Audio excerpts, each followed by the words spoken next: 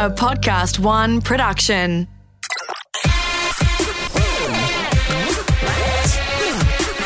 Oh, that's a curly one.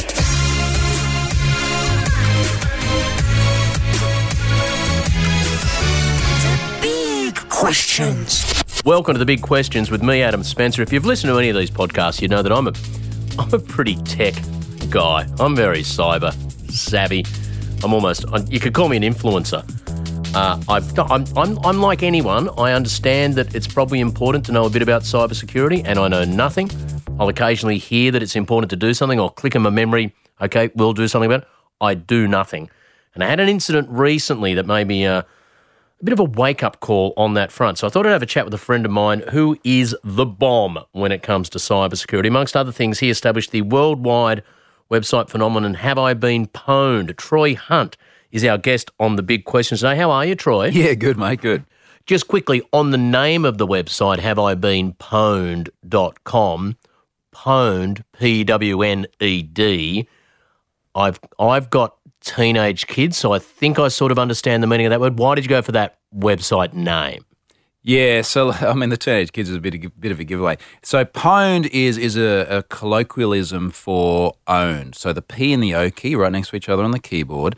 Apparently the genesis of it is someone's like playing a game and they've just shot someone and they're like, hey, you've been pwned, and that term is just sort of stuck. So it's owned, I've dominated you, I've killed you, blah. Correct. Misspelt with P means an online version of having been beaten. Look, I mean, you might say, I've just thrown an egg at someone and hit them. Hey, I've pwned you, you know. And then in the context of the data breach thing, it's like, well, someone's just stolen my data. They now have my information. I've been pwned. This all started, I got so I've got passwords, right? I've got passwords. And I know, I've read that, like, the most common password, if people have to have a 6-digit password, is often 123456. That's not good, is it? No. And it's people trying to weasel their way around barriers to entry. You know, it's like something's in my way. I'm a human. I just want to come here and do a job. What's the easiest way to do it? 123456. If they insist on letters, one of the most popular passwords is the word password. Again, reasonably easy to guess. Or you get really smart and you replace the O with a 0 because the hackers haven't worked that out. Oh, there you go. So it's a mixture of letters and numbers. Well, this is the thing, because people will try and use password and then they'll go to a website and the website says, no, a safe password has got to have letters and numbers as well. So people go, no problems, I'll just substitute a character for something else. Yep. But, you know, like hackers know this. Or password 1. There you go. We know this too. And then if you need a non-alphanumeric character, you put an exclamation mark at the end. Everyone does this. Yes, okay. But then we get to this world where I had, and because of the work I've done with you, at the moment I know that as of this morning I had on one device 184 different websites with passwords. And how do you remember all that? So I'd got to the point where I had a bit of I had a number, and so I'd use a word that reminded me of that website, then with this number somewhere mixed in. And I thought that was a degree of complete. It all came back to haunt me a while ago, Troy, when I got an email. And the email from a dodgy-looking name, and the subject line was, your password is, boom. And it had printed out there a password that I quite regularly use, and that scared me a little bit. I clicked on the email, and the email went, dear, mention me by name, we know that your password you regularly use is hunk, and it quoted the password. And I genuinely thought a bit, this is a bit weird. It then went on to suggest they'd observed me doing certain things that might be embarrassing if other people ever caught image of me doing, because they'd used the camera on my webcam while I was in the shower or whatever, blah, blah, blah, blah, blah, blah. And I started really panicking. Who is this person? How do they know my password and the like? I rang someone who knew something about this. They directed me to a website of yours called Have I Been Pwned, P-W-N-E-D. Tell us about Have I Been Pwned. So Have I Been Pwned is a data breach aggregation service. Okay, stop you there. A data breach aggregation service. That's right. So what's a data breach? So I'll start with the data breach. So a data breach is when a website like, let's say LinkedIn is a good example. LinkedIn gets hacked. Someone steals a whole bunch of data out there, usually things like email addresses and passwords. Because there's millions of people who are members of LinkedIn. That's to right. join LinkedIn, I give them my email and I give them a password, 123456. Exactly. So they had more than 150 million email address and password pairs breached out of their service years ago. Now, So hackers have gone in to the LinkedIn architecture at the bit where they save all these passwords and match them up with the email addresses. They've managed to suck that list out. yeah, so they've found a security vulnerability somewhere. So, someone's written some dodgy code or hasn't had a good password on LinkedIn, whatever it may be. Hackers have taken the email addresses and passwords out of LinkedIn, originally started selling them on the dark web. So you could go on the dark web, you could pay some Bitcoin and you get 150 million plus sets of credentials. And then other hackers then use them to break into people's other accounts because people reuse passwords. Ah, right. So if when I've joined LinkedIn, I've used my little very safe 6-digit password, 1, 2, 3, 4, 5, 6, whatever, and if I use that on other websites matched up with the same email, people might be able to use that to just roll on through. That's it. So you end up with this account takeover conundrum where people are having unrelated internet accounts taken over because they were in, say, the LinkedIn data breach and they use the same credentials there. So it almost becomes like a bit of a skeleton key to your online life. So you use my LinkedIn password email connection to get into my Amazon account or my Airbnb account because I was lazy and used the same password. That's it. So it's almost like your whole digital life just gets infected when you're reusing credentials. Okay, so that's what a data breach is, when a group of baddies go in and get some passwords out of a website. You said that Pwned is a data breach aggregation service. What do you mean? That's right. So there's a lot of data breaches. So in Have I Been Pwned at the moment, as of today, there's 408 separate data breaches.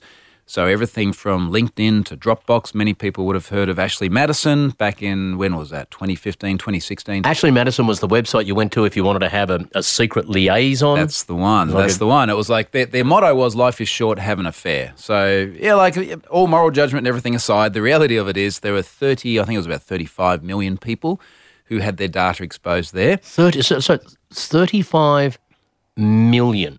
Yeah, apparently affairs are big business. Combinations of password and email address. Well, it was much worse with Ashley Madison too, because it wasn't just passwords and email addresses. It was deeply personal information, the likes that you would provide in order to find a partner willing to engage in the affair with you. Whoa, okay. So data breaches might just get your email and password. They could get credit card details in certain circumstances. They could get, if you've said, I like a bit of this and a bit of that. Wow, okay. So that's, okay, data breach. So you've got 408 data breaches all aggregated onto Have I Been Pwned? Yeah, correct. So what that means is when you go to Have I Been Pwned, you'll see there's a big text box on the front page. You plug your email address in. The website comes back and says, here's all the places that your email address has been exposed. Ah, so, okay. So chances are my email with so LinkedIn or something, there have been hacks out there where people have got my email and password. If you're coming back with a hit, then yes. If you're not coming back with a hit, it just means I don't know. Like you could still be out there because one of the things to remember with data breaches is there's like 408 data breaches in Have I Been Pwned today. There are thousands and thousands of more incidents out there which haven't come my way or I'm yet to process, or it's just an absolute flood of data at the moment. So why did you start? Let's go before we go through my personal experience with your website. Why did you start it? Well, I felt that a lot of people weren't aware of how extensive their exposure was. Mm-hmm. So data breaches had happened, people wouldn't know about it. And at the time, this was, when were we, like late 2013. There were things like the Adobe data breach. Adobe makes things like Photoshop. Mm-hmm. I was in there twice, my personal address and my work address. I thought, wow, that's really interesting. Like if I didn't have this data and didn't have this service, I might not have known about that. I think other people would be interested in this too. And then what's happened over the last almost 6 years now is we've just seen this constant flood of data breaches to the point where I started this service in December 2013 with about 155 million breached records.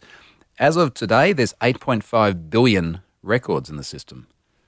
So, okay, so when you look at each breach and go, how many bits of information did they get? How many identities did they...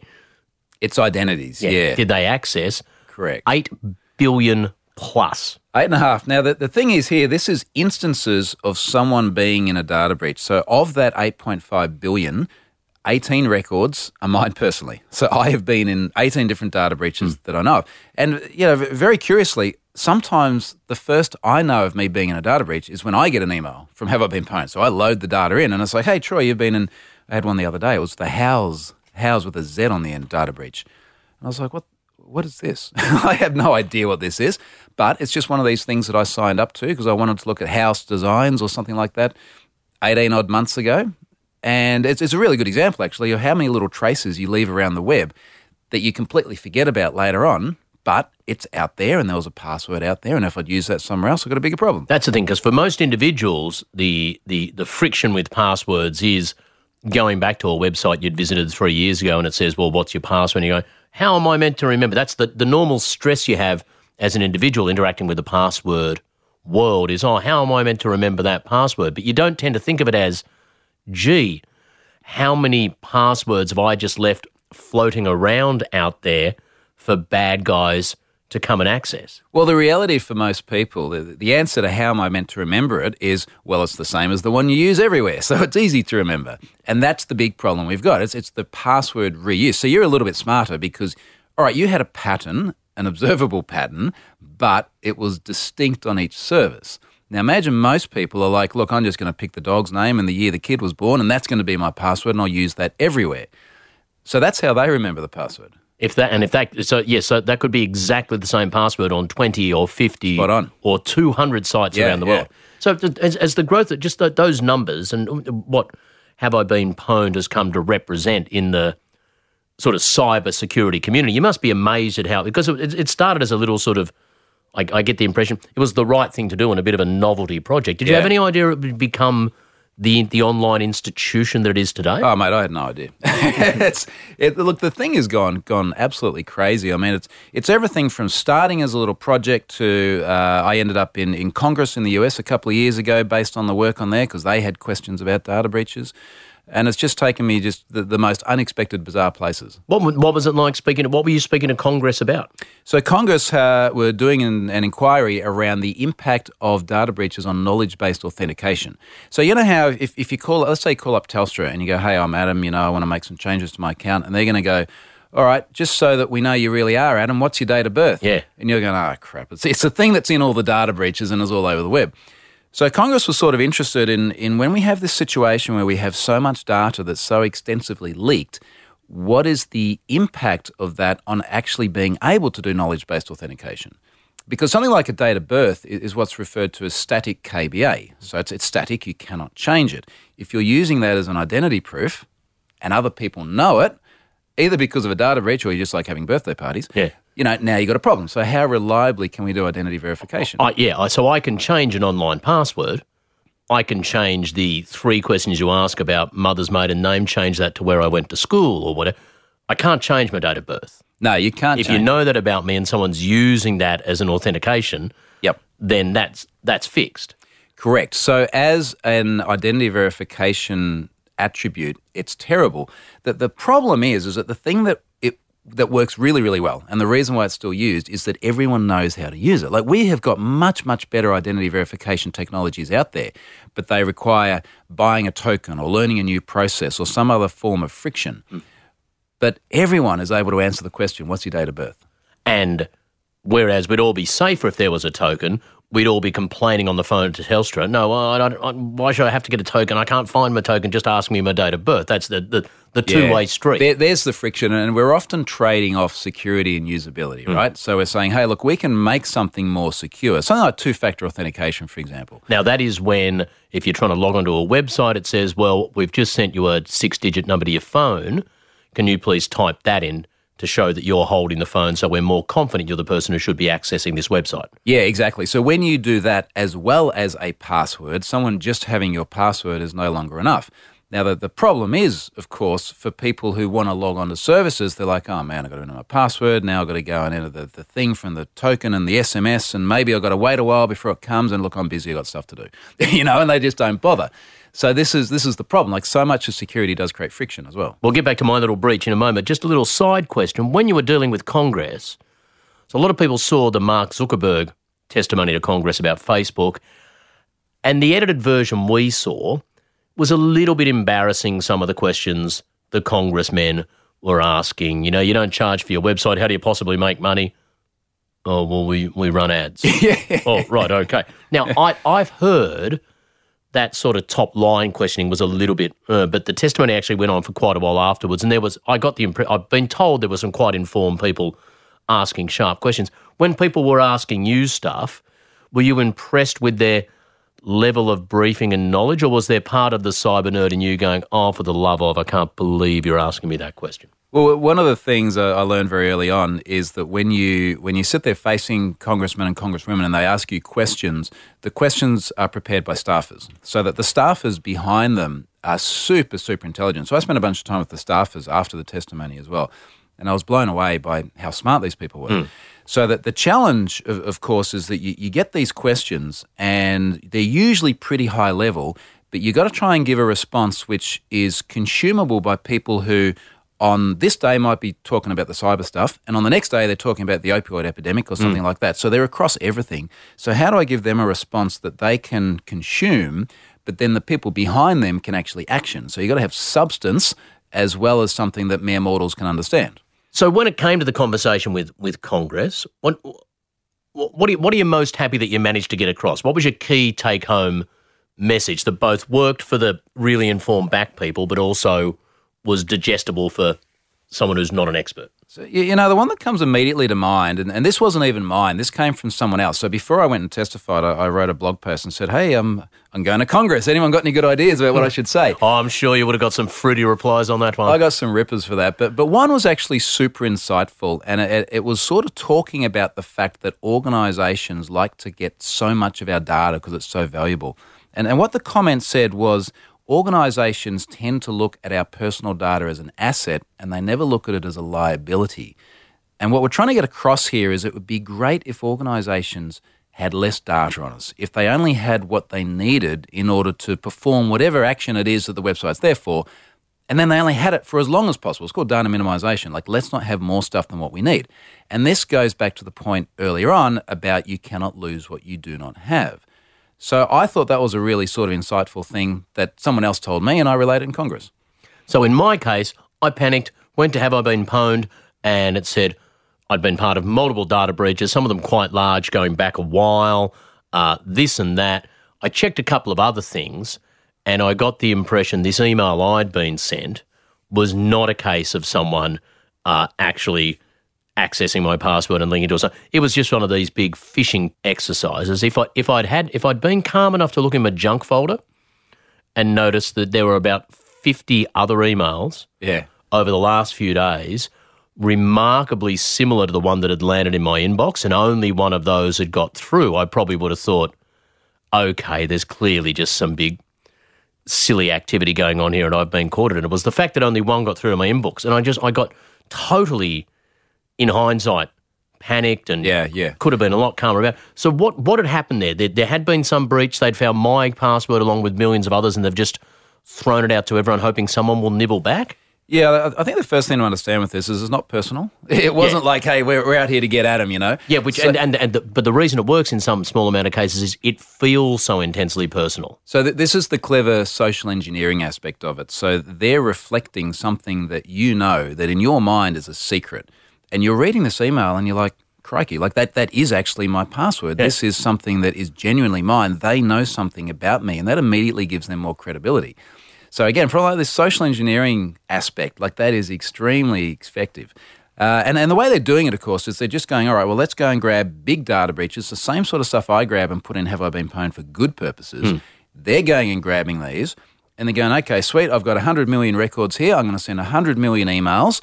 I've only got to get a really, really, really small hit rate on that. I'm going to make some cash. So that email I got was part of a set of 20 million or 50 million or something emails being sent. You're just a number. Like that's all it is. Just quickly, how do you send out 100 million emails? So this is the next challenge, right? Because you can't just like create a Gmail account and start firing them all out.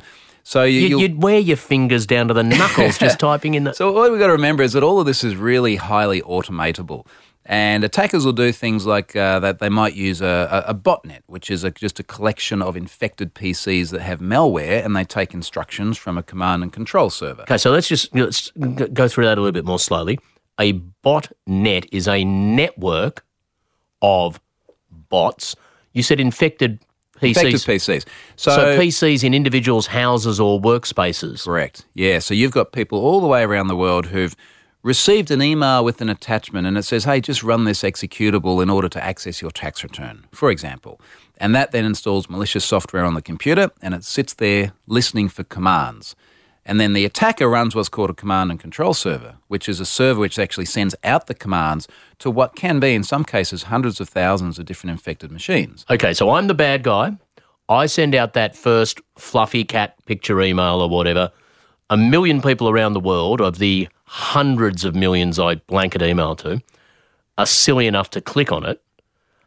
Their PCs then become, silent soldiers waiting for me to then tell them, hey, can you be part of this big spam mail ad I'm doing on the LinkedIn data breach or whatever? Exactly. So they're now slaves in the botnet. And the attacker can then say, let's say in the case of the extortion email you got, they might go, okay, right, I've got 100 million emails to send out. I'm going to start distributing these between these slaves on the botnet. I've got a million PCs around the world that are part of my botnet. Yeah. I'm just going to dish out emails and they'll all just quietly email them off in the background. That's it. So the challenge then, defending against something like that, imagine your Google, right, and your Gmail, and you're like, hey, there's this new sort of spam campaign going on. They're coming from real people's real machines all over the world, different operating systems, different mail clients, and they're all sending this mail which for all intents and purposes, without reading the contents of the mail, looks legitimate. How do we stop this? This is a hard challenge, and the way we can stop it is a lot of stuff can get identified as spam, but as you just said, sometimes stuff slips through, it goes in your inbox, and you open up and you're like, crikey, there's my password. So if you're trying to stop that, it's not practical to go to the 1.5 million individual PCs around the world that are part of the network and shut them down one at a time. Do you have to try and go further back up the source tree? Well, there's different approaches to it. So every now and then we see things like a command and control server getting taken offline. Once it's identified and it's killed, attackers get smart. They have backups. They have multiple ways of rolling to other machines. We also see the vulnerabilities that have been exploited in individual machines patched at some point in time. So, you might see, for example, Microsoft will push out updates and it will make sure that the hole that enabled software to be installed maliciously is killed.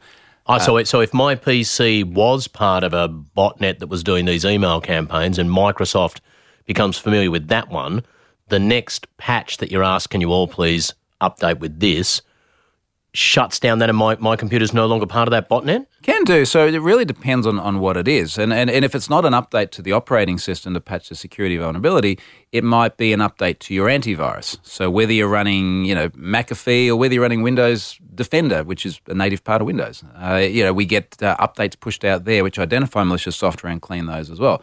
Now, sometimes it's also irrecoverable. There's certainly times where a machine is just nuked so badly that, look, yeah, I want to reset, go back to scratch. I want to ask you about that in a second. So just quickly on the topic of patches, I do have one thing in my mind I've been told when people talk about, the best things you can do to keep yourself secure. Patches, just automatically, just the moment you just always patch and always update as quickly as possible. Yeah, and look, these days it's generally pretty easy. I mean, a good example, I've got an iPhone. Every time Apple pushes out an update, you just get a little thing pop up on your screen. It goes, hey, there's an update. Would you like to take it? And say, yep, fine, and so it's night while I'm having a sleep. Get up the next morning, you're all good. Windows updates very frequently as well. Again, it happens in the background. Every now and then you see it says, hey, look, we're going to need to restart your computer tonight. And you go, okay, fine, do that. You want to take those because that's patching very often serious security vulnerabilities. And it's not that Windows is full of holes or iOS is full of holes. It's just the nature of software and the nature of attackers. They find creative ways to find vulnerabilities and exploit them. So you want to keep that stuff up to date. It's often referred to as an ongoing firefight or an ongoing arms race between the good guys and the bad guys and the good guys and the bad guys. It is. It's always one-upmanship.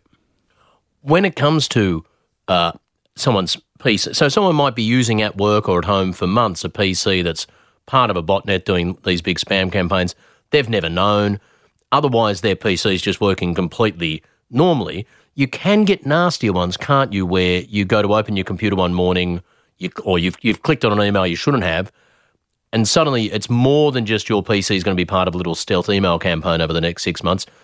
What happens in these situations where something comes up going, you're now locked out of your own computer, send us some cash or Bitcoin, or we're going to fry your computer? What's happening there?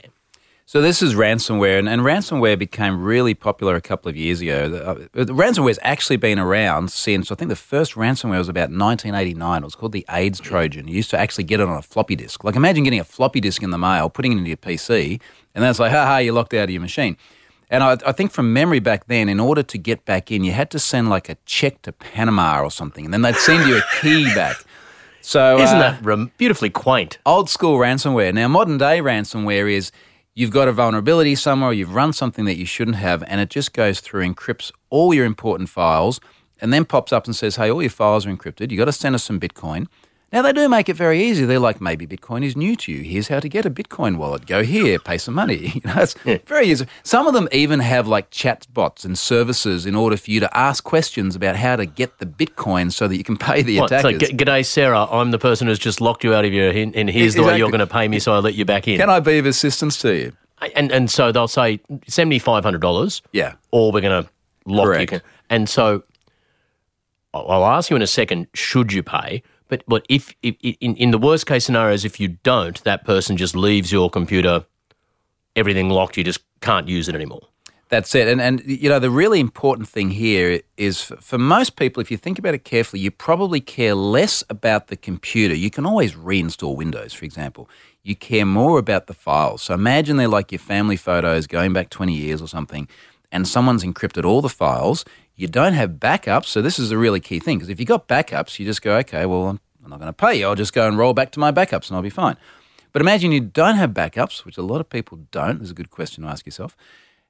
You don't have the backups, and you're being faced with this situation where it's like, I can pay $500 and maybe I'll get everything back, or not pay and I get nothing back. What am I going to do? Is there a risk that if I pay $500, they'll realise, this is someone who's willing to pay, we'll ask for more money? Is there much data on what happens when people do or don't pay in these situations? So one of the sort of really concerning things about this is that very often you do get your stuff back. And the reason it's concerning is that it does run as a viable business for attackers, because they establish a reputation of, look, if you pay, you'll get your stuff back. Now, we've seen many instances even where the likes of hospitals and police departments have paid ransoms and gotten data back. And that's sort of concerning because it legitimizes the business. Whereas if too many of the baddies said, joking, I actually meant 5,000, and everyone goes, okay, I'm not going to pay anymore, that kills the business model in the long term. You're better off taking 500 for every person who's willing to pay than trying to extort 10 times as much out of them, because down the line there'll be tens of thousands of other $500 payments coming back to you. That's the thing. And of course, there's no recourse either. It's not like, hey, I paid my $500 in Bitcoin, I didn't get my files back, I'm going to go to the ACCC and make a report. It's like, good luck with that, mate. That's not going to go far. Can you claim it on your tax? So you said this was big a couple of years ago. Has the ransomware bubble burst? Is it still happening? Is it? Oh, it's definitely still there. We just saw a massive spate of it sort of late 2017 into 2018. Where were the bad guys coming from? Do we know? Look, a lot of it. So the bigger question here is, how reliably can we do attribution? So how confident can we be about pointing the finger and saying it was this person here? A lot of it definitely comes from Eastern Europe. You got people that are a combination of very, very tech savvy in a part of the world where legal recourse from somewhere like Australia is much harder. Look, if it was someone in New Zealand, you just go, okay, well, we've got good treaties with NZ. They're mates. We'll get them to deport the bloke and we'll charge him. A lot harder when someone's in the Ukraine or somewhere like that.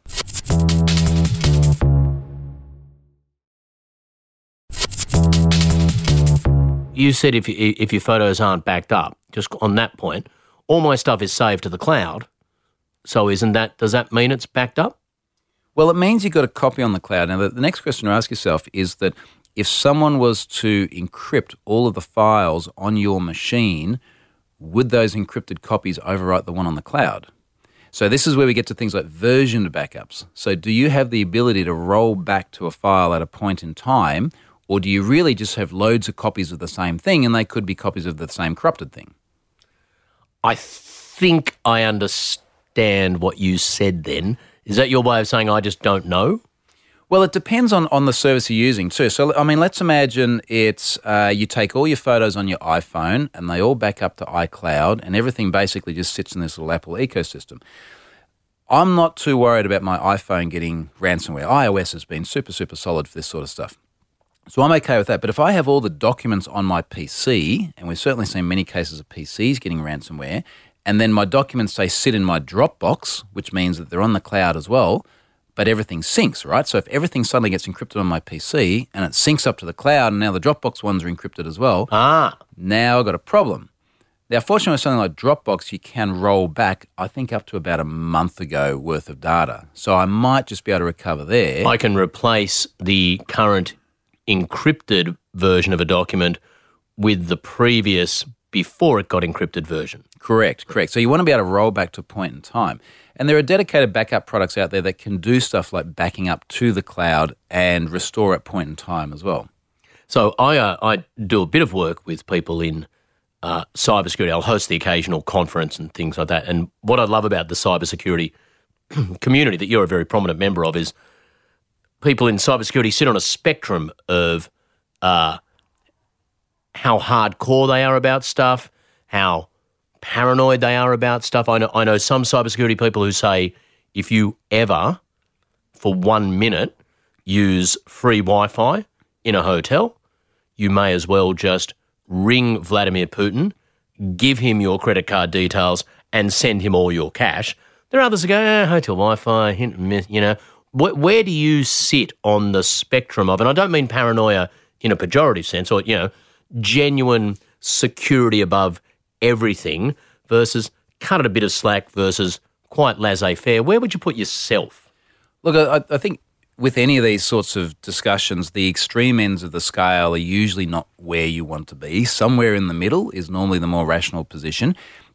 Look, if we take something like hotel Wi-Fi, I look at it very pragmatically and say, look, there's a security need and there's also a usability need. So, yeah, I travel a lot. I need to be able to send emails. This is part of my job.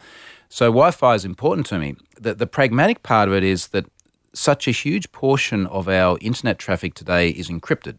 It's encrypted on your phone, on your PC, on your Mac, before it even goes out over the Wi-Fi connection, which means it can't be observed, so you have confidentiality. It can't be modified, so you have integrity. You can't change where that traffic goes to, so you have authenticity, so you know exactly where it's going to land up. So, for example, if I was doing, let's say I was doing either my Twitter or my email or my banking, I'd be really confident using a network like in a hotel. It's extremely hard with modern-day web services to actually get in the middle of that traffic and modify it.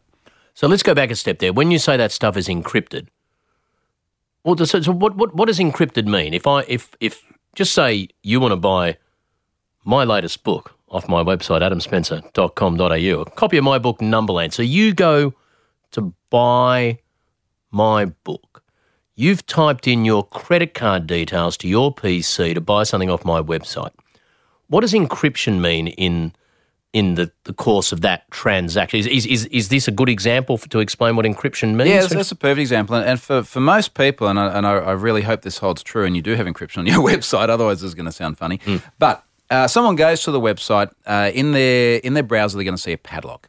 So the padlock up there in the address bar next to the URL tells you that the connection between your browser and your server is encrypted. Now, what does encryption mean? It means that anyone who is in between the browser and the server, so for example, the hotel Wi-Fi, your ISP, the government backbones where the internet traffic goes over, all they see in terms of that traffic is a bunch of indecipherable gobbledygook. So they can't read anything that's going backwards and forwards. So when you enter the credit card details, they can't change. So when you type in your credit card, 1, 2, 3, 4, 5, 6, you've typed it in as a series of numbers that make sense.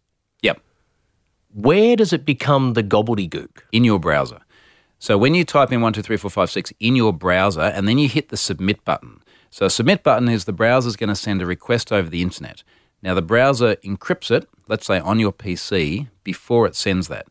So anyone who's able to look at that traffic, so for example, the hotel Wi-Fi can see traffic. They can see that your PC is sending a volume of traffic to a server somewhere. They just can't see the contents of it. So they can't see the 1, 2, 3, 4, 5, 6, and also they can't modify anything. So you have what we'd call integrity. So they can't, for example, modify the contents of your web page to put malicious software in it. So you type in 1, 2, 3, 4, 5, 6. When it starts going down the pipe to get to my website, it's AZ0058, blah, blah, blah. It gets to my website, it gets turned back into 1, 2, 3, 4, 5, Correct. 6? It gets decrypted. Where does that happen? So, so normally that happens at the web server. Yep. Sometimes it happens with a device that sits in front of the web server. So a lot of big websites have things like load balancers. So, maybe it happens there. The point is that it happens at a point which is then outside of where our threat actors, as the term usually is, our threat actors sit. So, threat actors is like, who are you worried about breaking into your things? The example you just gave is the hotel. So I'm worried about the hotel because they control the Wi-Fi. Now, the most important thing here is that they're in the middle of the connection somewhere. So if I hack into the hotel, the encryption's already happened before it hits hotel. Yep. It goes through hotel encrypted. You'd only see it encrypted. You can't undo it. That's correct. So the most that the hotel could do is effectively block the traffic. And you do see this happen. There'll be some websites that certain parts of the world you can't access, or in certain hotels, for example, you can't access. So they can actually block it, but they can't read it and they can't modify it. So I won't be getting too technical for you, but if what I'm saying makes no sense, feel free to stop me. So there was some encryption process when you typed in your and there was the same process that decrypted it. In all the millions of devices people are using at any given moment, there's all these moments of encryption going on. Is that just one big encryption system centrally controlled somewhere, or is encryption how did my website know how to decrypt what had been sent? So encryption in this fashion relies on keys. So there's a public key, which is what's used to encrypt the content to send to your website. And then there's a private key, which sits on your website and it can decrypt the traffic that comes to you. So whoever set up your website would have gone through the process of getting what we'd call a TLS certificate. So a certificate is issued by a certificate authority. And tell me if we start going too deep here. But we've got a whole bunch of certificate authorities around the world that can issue certificates that you then put on your website. These days, they're largely free. There's a very prominent organisation called Let's Encrypt. You go to Let's Encrypt, you get a free certificate for your website. Private key on your server. When someone makes a connection, there's a process of negotiation where the server says, hey, here's a public key. You're going to use this to encrypt your 1, 2, 3, 4, 5, 6 credit card. You're going to send it to me as the server. On the server side, I'm going to use my private key to then decrypt it and read the contents of it. So it's that mathematics of the interaction between public key and private key that allows your 1, 2, 3, 4, 5, 6 to get turned into ABC ... and turned back into 1, 2, 3, 4, 5, 6. Correct. And this is the cool thing about it, because it is just mathematics. And one of the funny things about this is that every now and then you see government saying, we want to ban encryption. It's like, it's mathematics. How are you going to ban mathematics? You're in the sensible middle of how much security people need. And because you do hear some of the more security conscious members of your community say, well, I've got this phone triple blah blah encrypted through that runs through a server on Jupiter and blah blah. So give me 3 things realistically that an individual can do to make themselves considerably safer. We'll finish with what you and I spent this morning doing on my devices. That was in going for a big master password. In my workplace, right? What, in terms of my behaviour in the workplace, what can I do to massively reduce the risk that I'm going to be someone who cocks up big time? So if we finish with the one we did for you today, that's the most important one. So we'll say that till last. So going in reverse order, one of the things to think about is how much content you actually want to digitize. Now, this is a really sort of, I think it's a super pragmatic thing. And it's the principle of you cannot lose what you do not have. And I'll give you an example of this. I use Facebook. I like seeing my friends and I like seeing what they're up to. I'm not part of this kind of, delete Facebook movement.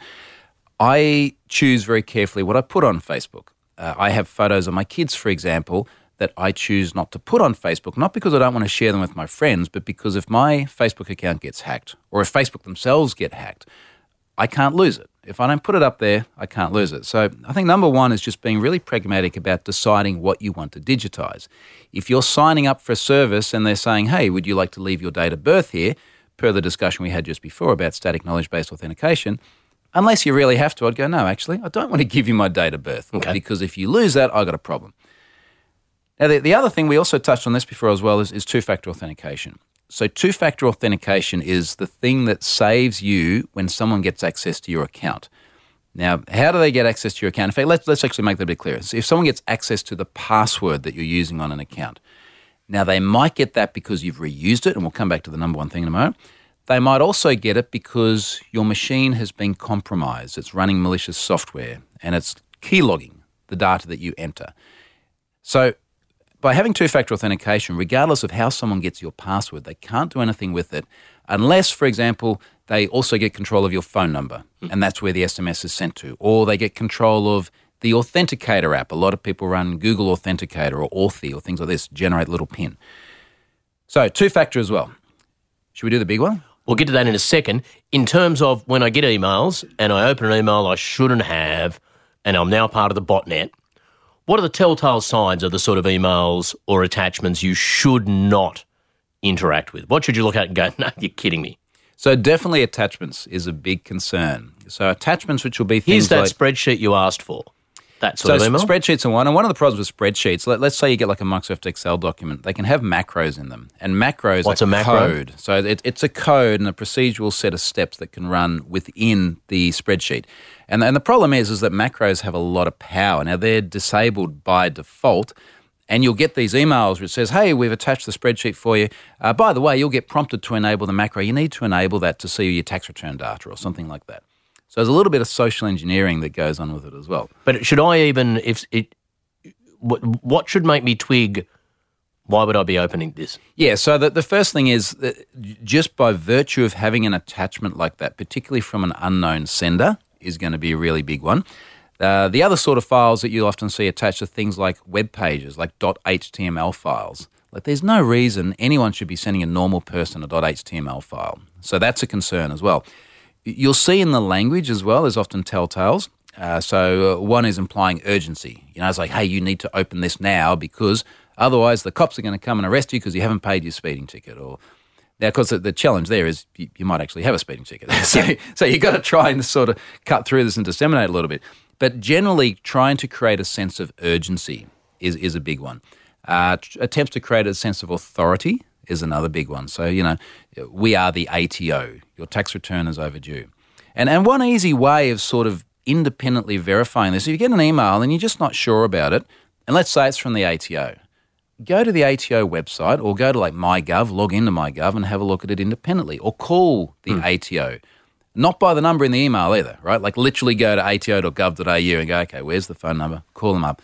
Do independent verification. Someone suggests to me if it's from within your workplace, just quickly ring that person or wave across the cubicle and go, you sent me a document, I'm about to open it. Go and talk to the person. Yeah. Go and talk to the person or pick up the phone and call them or send them a separate email. Don't reply to the email because it could be a different email address that looks very, very similar. So do your own sort of independent approach to the person and ask. Okay. And now the big one. What did we spend an hour doing this morning? I feel so much more cyber secure than I was when I woke up this morning. What did we spend an hour doing? Across my three devices, my phone, my iPad and my laptop, what did we do? So this is like the number one tip. We got you onto a password manager. So we installed 1Password, and it's a product called 1Password. One was the digit Number password. 1Password, that's right. There's many different password managers out there, but this is an example of one. Correct. So this is the one that I've been using for years and years. And one of the neat things about it is, first of all, it works on all your devices. So you've got it running on an iPhone, an iPad, and a Mac. I've got it running on my PCs as well. And what a password manager does is gives you a secure way of putting all of your passwords into one like super encrypted vault and then making sure that each one of those passwords is strong and unique. And this is what we started doing this morning. So at the moment, all my password, we're halfway through the process. All my passwords are still, bank 1, 2, 3, 4, 5, 6 or whatever. But already they've been moved inside, you said, a safe vault. What do you mean by there's a vault that they've been moved inside? So think of it, if we take sort of an in real life metaphor, it's a little bit like having a safe. Mm-hmm. And you're going to put all of these valuable things inside the safe and you're going to have a really strong code for the safe itself. Now, we call that a master password. So you created this master password, which is something that you can remember.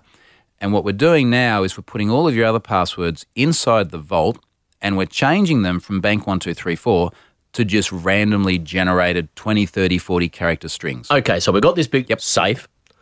I've got 200 old website passwords that are currently printed out on pieces of paper, and it says Commonwealth Bank password, Commonwealth Bank 123456. So currently, safe inside the vault, my websites, hundreds of websites, still have my old passwords. Yes. But now, each time I go to do anything at Commonwealth Bank, I'm going to ask, can I please change my password? And rather than Commonwealth Bank 123456, one password is going to generate some ridiculous 1W.358 boom boom, incredibly long, complicated thing. That's now going to go on the photocopied piece of paper as my password. Correct. So what we were doing is we were like literally logging into the account with your original terrible password. Sorry, man. No, terrible. Fair call. You log in with your terrible password. I thought it was password. great this morning. I realise now it's pretty shonky. And then we literally go to the, whatever the change password page is. Of course, every website does it a little bit differently. You go there and it says, hey, enter your old password. So you put the old one in. And then it says, what's your new password? And please confirm it. And we hit the little one password icon, which now sits at the top of your browser, and said, generate a new one. And then it came up with gobbledygook, and we're like, yeah, that's fine. We're never going to have to type it in ourselves anyway. And it automatically filled that into the new password and confirm password fields, saved it into your one password, into the vault, and then you click update on the website. And these new passwords that I was generating were like, I could pick them, so like 24 characters long, I'll have 3 letters as well as characters, I'll have 4 symbols in there as well. Once you get to something like that, is the idea that that's just now so long, any one of which could be your 26 letters and your 26 uppercase letters and your 10 digits, and there could be symbols in there. So that's 60 possible characters for each of the 24 spaces. Yeah. So that's 60 times 60 times 60, 24 times. Is the idea that's just so many trillions of possible things it could be that it's effectively unhackable? So that there's really 2 key attributes to this. So one is that for all reasonable intents and purposes, no one is going to be able to guess what it is and log on to your account. So that's number one. Number 2 is because you're doing this for each and every account and you're generating a unique password for each and every one, even if someone does get your password, say for CBA, they can't do anything with that anywhere else. So not only is it going to be completely different to every password and that it's randomly generated, but it won't adhere to any pattern. So that the pattern that you were using before, if someone Which I thought was a pretty good pattern, may I say. Except then you sort of go, okay, well, if someone looks at that, could they work it out? And it's like, yeah, they could probably work that out. Yeah. Now, when I set up in 1Password my master super account, I do have to give a little password of my own there, and that needs to be something I can remember. What are the general tips around this one super master password that I have to make sure I remember? Yeah, so that's actually a really important key. This is the one password you need to remember, hence the name of the password manager. So this has got to be something that not only can you remember, but something that you can type relatively easily because you will be entering it a few times. So one of the best ways to do this is to create a passphrase. Now, the passphrase can be just several random words. So look around the room, think about a few things that are totally non-related, and type those in. Cherry table water, for example. That'll do it. And like sometimes people go, oh, yeah, but they're all from the dictionary. That's predictable. But you can do the mathematics better than me. How many words are there in the dictionary? And then the position of them matters. How many different possible combinations are there? The chances of having a problem with that are extremely low. So passphrases are generally more consumer-friendly. And the problem there is cherry table water makes no sense and I might forget it. So sometimes I've heard passphrases might be the first 4 words of your favourite song. You've got to be a little bit careful there because that does start to get a bit predictable. I mean, if let's say your passphrase was to be or not to be. Mm-hmm. So, all right, hang on a moment. This is a bit obvious. Now, in terms of forgetting as well, when we did the 1Password setup, there was a recovery sheet. And this is literally a piece of paper you should print. It had the secret key that gets generated by the system on it, and it has a space for you to write in, like literally in pen, your master password. And what you should be doing is like writing that on pen, having this super, super valuable piece of paper, and then putting it in a safe or putting it somewhere as safe as possible in your home. So I don't click that to the fridge. No, don't put that on the fridge. Don't put it on your social media profile. Don't put it in your cloud storage. Put it somewhere safe. The only problem is, what if 1Password has a data breach hack like Ashley Madison did, etc.? What does 1Password do to keep itself particularly safe in that regard? So what 1Password as a service, so you got to remember, like there's an app, you run the app on your phone, your PC or whatever, and there's also a service which synchronizes things. So it does synchronize it through their cloud service.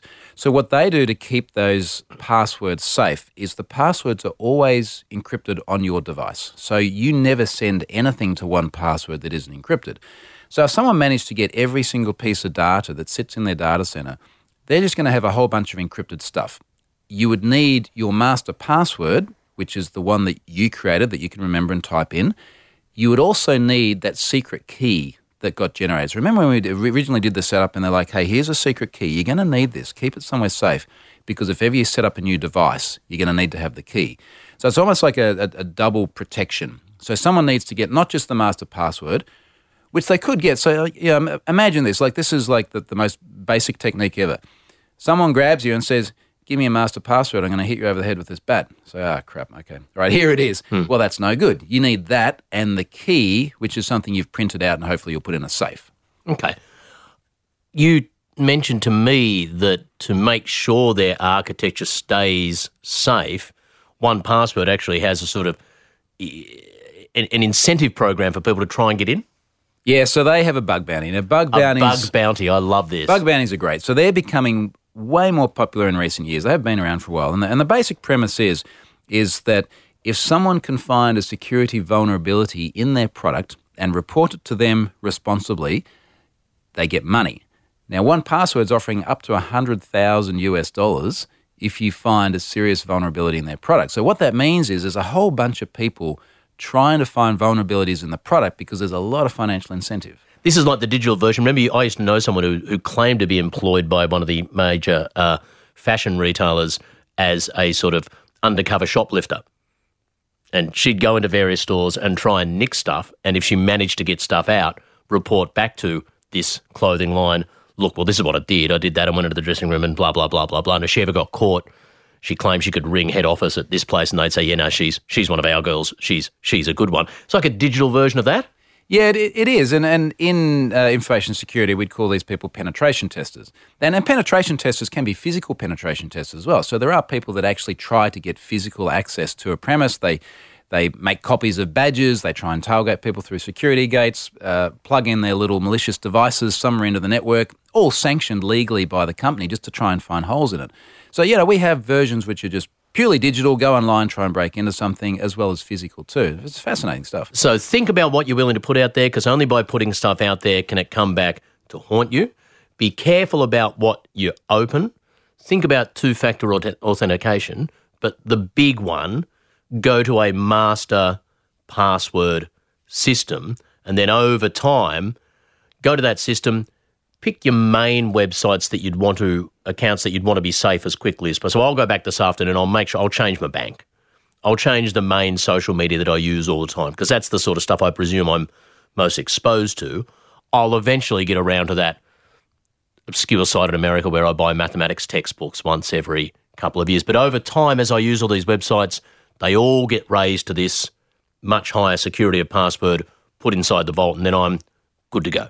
Yeah, totally. And the other thing to add on this as well is earlier on we sort of discussed that security and usability often go head to head. There's this friction. The joy of a password manager is that once you actually start getting passwords into it, it's actually easier than ever to log into, particularly on a mobile device. So you've got an iPhone with Face ID. You'll be able to go to any one of your mobile apps and say, I want to log into my mobile app. And you go to the login page and there's a little icon down the bottom that says passwords. You click that, your Face ID, so it just biometrically scans your face, and then you click on the name of the application and it just automatically fills everything in. So you don't have to type anything. So it's one of these really, really rare cases where security is actually more usable as well. I'm feeling safer already, but I'm also mindful of, I now realise how much of a hopelessly exposed schmuck I was only a couple of hours ago. It's been quite a journey. Lovely to speak with you, Troy Hunt. Give us the website again. HaveIBeenPwned.com. And pwned is spelled? PWNED. Well worth a check. It's really, it's sobering to see how many times you've been exposed out there. Lovely to chat today, mate. Thanks for your time. Cheers, mate. This episode of The Big Questions, as always, was produced and edited by Alex Mitchell in the Podcast One studios. Series producer Caroline Pegram, and the theme music provided by the good people at Uncanny Valley. If you want to hear more Big Questions answered, go to podcastone.com.au or download the Podcast One app or look us up on iTunes. I'm Adam Spencer. I'll be back with some more Big Questions soon. Big Questions.